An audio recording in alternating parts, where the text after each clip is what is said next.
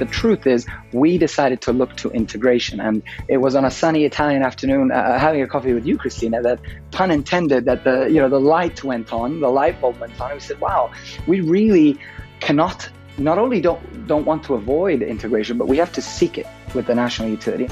And that was Riccardo Ridolfi, the founder and CEO of Equatorial Power. And this is the Power for All podcast. The podcast is a forum for leaders working to end energy poverty and a great opportunity to get to know some of the important players in the decentralized renewable energy sector. Today, I'm your host, founder and CEO of Power for All, Christina Skirka. So a little bit of background on Riccardo. He's spent 7 years working in the energy sector, as well as in banking and finance. Riccardo, fun fact, is also a lawyer qualified to practice in 3 countries. So let's just get into it. Welcome, Riccardo. Thank you, Christina. It's a real pleasure to be hosted by you, as always, and I'm looking forward to a great discussion. That's perfect. So thank you so much. We're meeting today for all of our listeners with Riccardo Ridolfi to dig a bit deeper into the recently commissioned Utilities 2.0 pilot project in Uganda called TWACE, which means light in Ugandan, and talk a little bit about what partnership is like working with the likes of East Africa Power, Intergrow, Power for All, the Rockefeller Foundation, and UMEME. There's lots of partners involved in this project, lots of great little interesting pieces to discover about the process of developing an integrated energy pilot, and just also hearing from one of the key players in the mini grid space about what is the future of energy from a mini grid perspective. So with that, let's talk a little bit first about your interesting background. I find it absolutely fascinating that you are licensed to practice law in 3 countries, and curious how that led you to a career in energy. So maybe just walk our listeners through that for a few minutes. With pleasure, Christine. I mean, I think to give it justice, we have to rewind even further. And I mean, I've had the good fortune to follow my family around growing up, and we lived in about 12 different countries. And I've been in and out of Africa since 1994. And so I've really, in Italian, there's a phrase called mal d'Africa, which goes to hint to the fact that when you visit Africa in a certain way, you always miss it for the rest of your life. And that truly characterizes my growing up. And we've had the fortune to live in Malawi, in Namibia, in Uganda about 10 years ago. And when I started to practice law, mainly, as you said, banking and finance, capital markets, it was great. I learned a lot. I really learned a lot in terms of structuring how capital markets work, infrastructure deals. But the truth is I felt very, very far from any impact. And so, I was lucky, and I was lucky to have a base in Uganda and a network in Uganda from which I could learn. And with a client of mine, we looked at partnering, and we launched a mini grid platform about 7 years ago, which fortunately or unfortunately was riddled with lessons. So a lot of failures, some success, but a lot of lessons. And that's really what, when the decision came, hey, do we keep going at it? This isn't really working. How do we do this? They decided to focus on Europe, and myself with my co-founders, we launched Equatorial Power with Dario Abhishek, and it's been almost 4 years, and very, very challenging, but truly, truly rewarding. Yeah, that's really interesting. And this idea of lessons, I want to come back to that further on in the podcast, because I think a question for everyone is, when do you call it quits? How do you know when it's time? But let's first talk a little bit more about Equatorial Power. And I'd like to hear from you, what is distinctive about EP's approach to development and operations from maybe other mini grid companies? And really sort of bring our listeners along to what it's like to run one of these entities, which is starting to get more and more attention in the global space, but maybe we know less and less about what it's actually like to be behind the wheel of a mini grid company. So please, over to you. Thank you, Christine. I mean, we all think we're special. At least we ought to. I believe that. And so it's difficult because my peers are fantastic. Some have been in the space for a very long time. Some are new. There's a lot of ideas. And I think that the single most important characteristic of mini grid companies today is their dynamism, which means maybe a comparison today no longer applies tomorrow. What I can say is when we launched Equatorial Power, we decided to base it on 2 tenets, on 2 pillars. The first is built around the word integration. And what I mean by that is there's 2 levels. The first is at the mini grid site. We realized that maybe because none of us came from an energy background, that we could care less about electricity, to be honest with you. What we care about is rendering the delivery of services to rural areas bankable through infrastructure. Energy is a great place to start. And so we said, okay, well, what else can we do? And we looked way beyond electrons. And now, as you know, Equatorial Power's model is built around an integrated system where we have obviously energy access as well as water purification, agro-processing services, electric mobility. And that integrated system is truly representative of and distinctive, I would say, of Equatorial Power's DNA. It also applies on another layer because and we'll get back to this, but to me, energy access is but one piece of the energy ecosystem puzzle. Without a sustainable and healthy energy ecosystem, we will never achieve universal access. And that's a lot of what I learned with my other experience on the board of UMEME. But the truth is, we decided to look to integration. And it was on a sunny Italian afternoon, having a coffee with you, Christina, that pun intended, that the light went on, the light bulb went on. And we said, wow, we really cannot, not only don't want to avoid integration, but we have to seek it with the national utility. And so integration is truly the first pillar, both in terms of the services offering on the off-grid sites, as well as the intention to relate to the national energy system. That's the first real distinctive feature of Equatorial Power. And the second, simply put, is partnership. We all, bigger or smaller egos, want to play a part in accelerating access. What we decided from the start of Equatorial Power is to say, we realize that we need the right partnerships, the right strategic investors, the right strategic co-developers to really make an impact. We're not in this to electrify 10 villages. We want to go for 100,000 villages. And so the only way to do that is with the right partners. And today, yeah, we can speak a little bit more about that, but we're very proud to call ENGIE our partners. We're very proud to call UMEME our partners, as well as the Shell Foundation, the Rockefeller Foundation, and many others. So truly, to summarize, an integrated model that goes far beyond electricity. And secondly, leveraging the right type of partnerships to accelerate the goal. I would say these two best summarize, and of course, my team is absolutely amazing. That always helps, is to have great people to work with. And what countries are you operating in as Equatorial? We started in Uganda, Rwanda, and Eastern DRC. We're currently trying to expand our outlook in the DRC, which is a challenging scenario. As you know, it's a challenging geography, but huge, huge potential. We're also looking at Kenya with new regulations being published that make our business quite interesting. And we're looking at a few other countries, including Malawi, Mozambique. The nature of this business is that you cannot just sit down and hope for the right regulation to hit you on the head in the country you're in. You have to constantly analyze the different regulatory structure, the subsidy structure, the government policy outlook.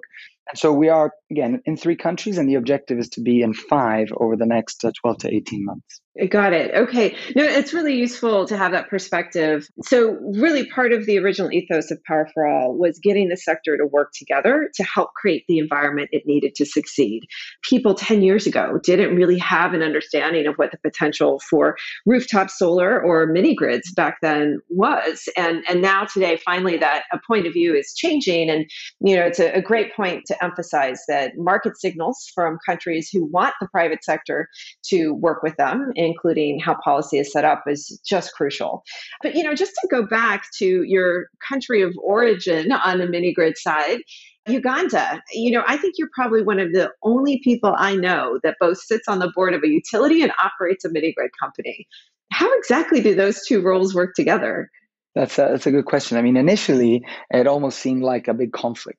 But very soon it was apparent that the DNA of the two entities, I'm positive, so I'd like to say, is naturally complementary. The truth is, like it or not, it's a must. I mean, whether you're a mini grid developer or a utility, if you learn how to cooperate, everybody wins quicker. Again, privileged by a lot of learnings being on the board. I was the youngest on that board, I think, by a good 20 years, which meant I now have to really earn my bread and then read everything, read it twice. Luckily, UMEME has amazing governance, great management. And so I was shepherded into the role very quickly.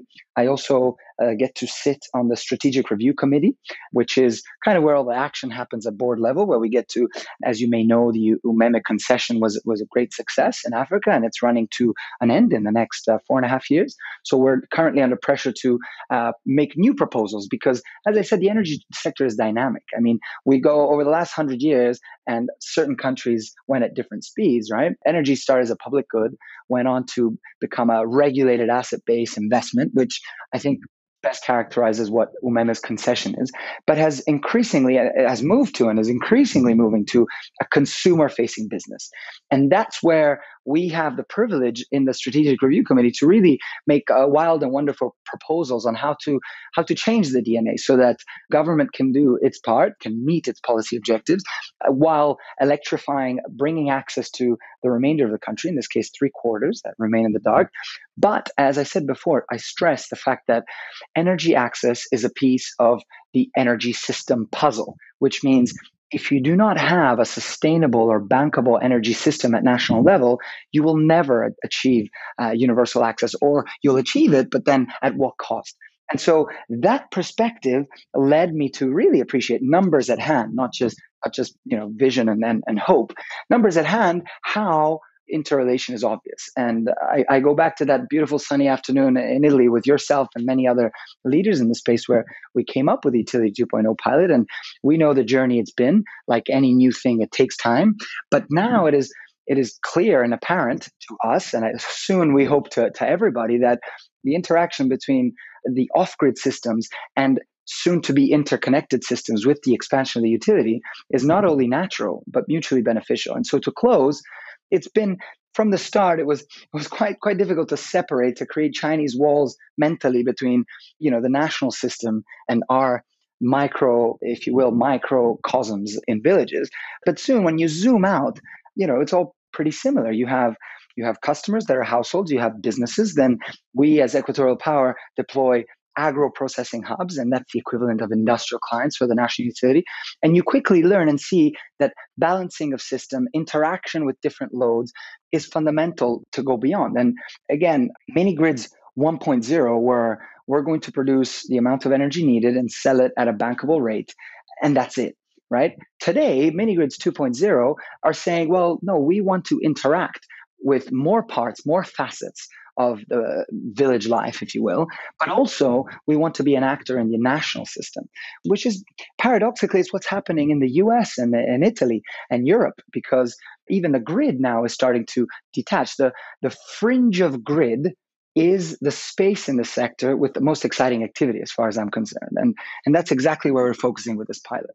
Yeah, no, it's a great point. I mean, I'm based in California, and we now are building a lot of mini grids because we need the resilience of the system that is going to withstand what is now a fire season out here. So there's a lot of broad application for mini grids. Definitely not just an idea, but a technology whose time is way past arrived.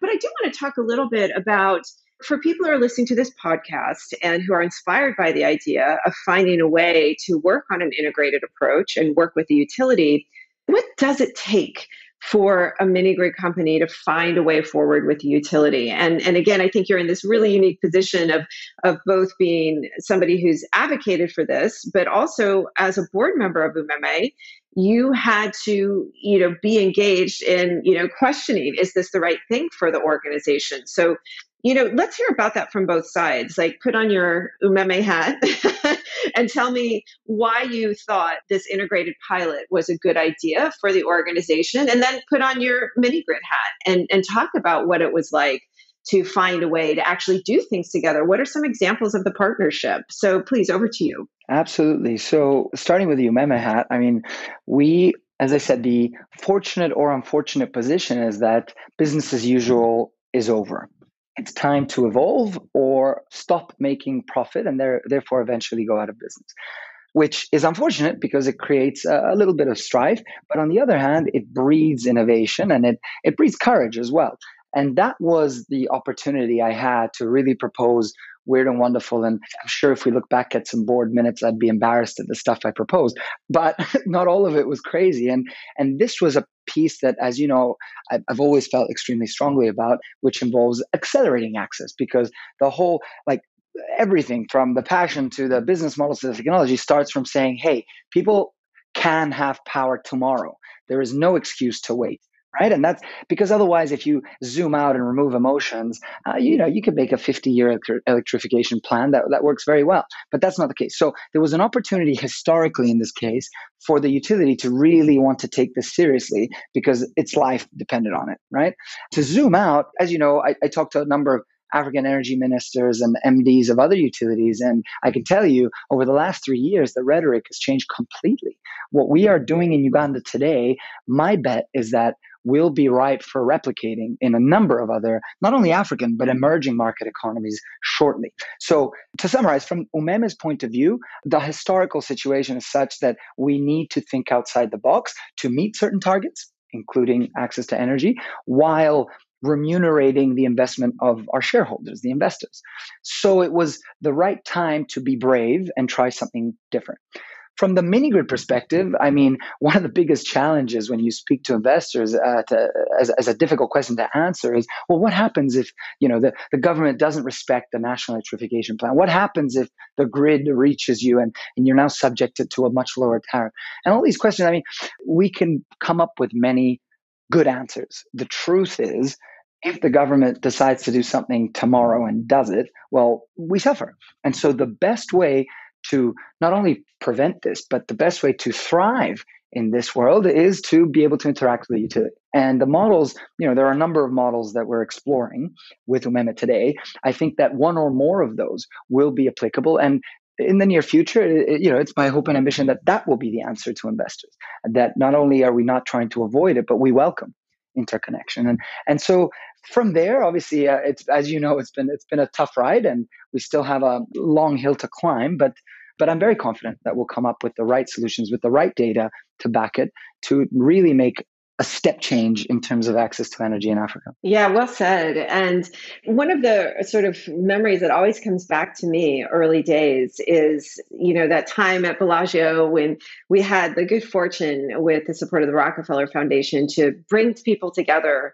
to really jointly define what this concept of utilities 2.0 could be. It was sort of all generally accepted that the current approach to working with utilities for the decentralized sector hasn't gotten us the results we want.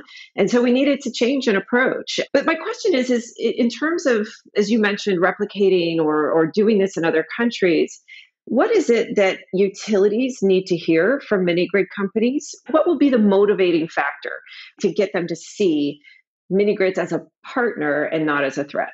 Good question. $100 billion question right there. So this is just my opinion, but I honestly think that if the positioning is not, hey, I want exclusivity forever for this area, but rather, hey, there are certain things that as a mini grid developer, we're naturally better at, which include spending time with rural customers, focusing on their demand growth profile, focusing on training local talent for O&M, that all translate into two things. On the one hand, cheaper O&M, and on the other hand, a quicker path towards energy demand growth.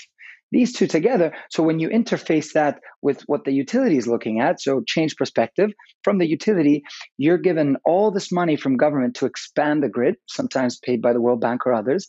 It looks like a gift. In truth, is a bit of a Trojan horse, in my opinion, because what it does is politically, the utility cannot really change the tariff much, right? The regulators are in a very difficult spot. So you're doubling or tripling your customers, where all your new customers are poor, sometimes non-vending. You're extending the medium and low voltage lines by thousands of kilometers, but you don't have an increase in budget. So you cannot buy more pickup trucks. You cannot hire much more staff. And so right now, what seemed like a gift is a nightmare to operate. The increase in technical and commercial losses skyrocket. The system deterioration increases because you have less capex available to maintain the system. So you understand that it's a snowball effect. Now, if you know that, from the mini grid perspective, you could say, we have certain areas that we operate. Should you, if and when you arrive, we will be able to change the nature of our work and collaborate, maybe continue to operate those clients in a way that costs less and generate more. The utilities DNA is perfect for urban centers and industrial clients, less so for a more distributed operation of lower vending customers. And I think if imagine it as a Venn diagram, it's in that overlap that a happy marriage can be made. Again, my opinion will not work in every country, but I think that's a good starting point for the conversation, as opposed to this is my area, that's your area. That doesn't fly. Yeah, indeed. So, just a few more questions for you before we wrap up. You mentioned earlier about the importance of integration and partnership. And I think finally we're getting more and more attention around the focus of productive use and really thinking about how do you create anchor loads that are meaningful for a mini grid. So, talk a little bit about your personal experience around this topic. And if you're drawing some conclusions already from the pilot in Uganda, it'd be great to hear about that too. But what difference do you feel that it will make over time to the success of your mini grid company to have productive use and appliance financing partners along the way? Great question. I mean, I'm a huge believer in use. I mean, almost more than the provision of electricity itself. I think it's useless to bring electricity without doing any ecosystem support. So, I mean, we pioneered, if you ask personal experience, I pioneered productive use and asset financing 6 years ago with my first mini grid in Uganda. So it's something that now is on everybody's tongue, wasn't the case back then. So I think that is essential, but in itself insufficient for the bankability of a mini grid. So if I have to speak about, I will say two things. Appliance financing and productive use is fundamental for the ecosystem. When you're bringing power somewhere, whether it's extending the grid or whether you're a mini grid operator, you have a concession. You have a license that gives you a right over that area for a determined amount of time. The value you have is a function of how many customers you have and for how long.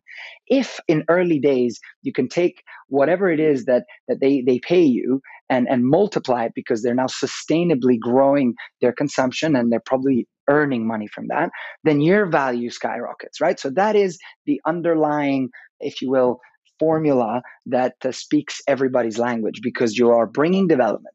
Don't forget that these are poor customers. Bringing them power is a tremendous change in their lives. They're saving a lot of money from poor substitutes, but they're also making more money. However, one thing which is clear is that whether you extend the grid or build a mini grid, people can pay for power. They cannot always afford a fridge or a milling machine. And so you need somebody to bring that to them. Now, essentially, you're turning electricity from a cost to a benefit, which is exactly what we're after. Now, we've learned the hard way as a mini grid developer that it's very difficult to do that properly. Sure, could we do a few villages? Yes, we can. Could we do it organically in a scalable manner? I have my doubts. I think that it requires specific skills. As you know, I also co-founded Energrow, which does exactly that. And you spoke to Aaron, who's just amazing. And him and his team are specialized in this. He's building a dedicated team. So as a mini grid developer, no matter how big you are, the question is, do you also want to be an asset financier or bank? If so, be my guest. If not, you will never be equipped as such a partner. And you will always have an issue working with the utility, which between you and I is the bulk of the business, because the bulk of the new connections will still be linked to the utility. And so I think that both in terms of expertise as well as business bankability, a separated business makes perfect sense, and a partnership with that business is essential. Now, last thing is, I do think that it's insufficient in itself. And what I mean is, if you're a mini grid developer and you want to build bankable mini grid assets, which is what we all want to do, you have to go, in my view, a step further. You have to realize that nobody in a village, or very rarely will somebody in a village be able to be the counterparty to a $100,000 loan for an industrial ice machine or industrial mill, which might be needed in that village. And so I think there is a role for developers to leave the retail, if you will, and stick to what's the equivalent of industrial consumption on the national grid. So, which is why Equatorial Power builds agro-processing hubs, which are in the order of a couple $100,000 worth. So something which is bigger than what we could asset finance for the benefit of the community, that we own and operate, but provides essential services as well as an essential anchor demand. And so I think it's a mixture of both. That said, we're still fixing the recipe, with this willingness from our side to share is because we also want to listen, we also want to learn, and unfortunately, we still don't have the magic recipe, but I think we're getting closer every year. That's great. And, just finally, part of the goal of this pilot is to evaluate the ability not just to have faster connections, which I believe early results are already showing us that that's happening. I believe in less than a month, Equatorial Power connected 300 people in a village that hasn't ever had energy access before.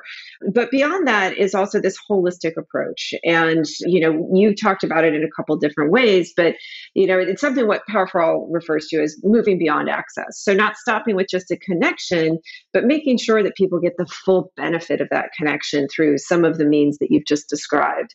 But as everything continues to prove itself out over the course of the pilot over the next year leading up to interconnection eventually, what do you personally think are the top one or two things that need to happen for replication and scale? Thank you, Christina. Tough question. In order to gather momentum, I will say two things. As you said, 300 connections established in our pilot project in under 30 days. The test village, where the utility extended the grid without further intervention, took over 3 years to achieve the same result. That is a striking difference. Therefore, value established. Secondly, we're already making important strides in terms of training local staff, both technical and customer care related, to show the utility that our operations costs and the demand growth, thanks to the partnership interventions with appliance financing, happen very quickly. We don't have to wait a year to see results. We will see results first month, and then more in the second and more in the third. So this is important because that shows the utility where the delta of value is. Now, you need a couple of things to replicate this in scale. You need the utility to see that. And in Uganda, I can speak for Umeme in saying that that picture is clear. So I think it's possibility for scale up are real in Uganda. In other countries, I think it'll take the utility its own journey, some already, others less. And secondly, let's recall that this is a heavily regulated sector. So the regulator really needs to be able and willing to accompany this journey, because otherwise you're fighting a battle that you can't win as a developer. You need the regulator, and I commend the Ugandan Electricity Regulatory Authority in having foresight, because it's only with the work of the regulator that you're able to do this anywhere beyond the pilot. So to summarize, I think that Uganda is ready. I think that very soon we'll be talking about scale up, and I'm very positive about that.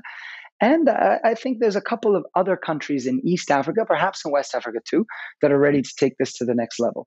Again, the caveat is that every country is different, and every journey towards what the system and the regulation looks like in the end are slightly different. But I think the time is now for us to really concert efforts and push this to the next level, Christina. Well, thank you so much, Ricardo. And thank you all for listening. Reminder that you can find a wealth of sector news, analysis, and insight on our website, powerforall.org, as well as our platform for energy access knowledge, or PEAK. You can also sign up to receive our monthly newsletter. And finally, a reminder that Power for All is a 501c3 nonprofit organization. We depend on the generosity of listeners like you. So to make a donation, please visit us at powerforall.org/donate. And thank you. Until next time on the Power for All podcast.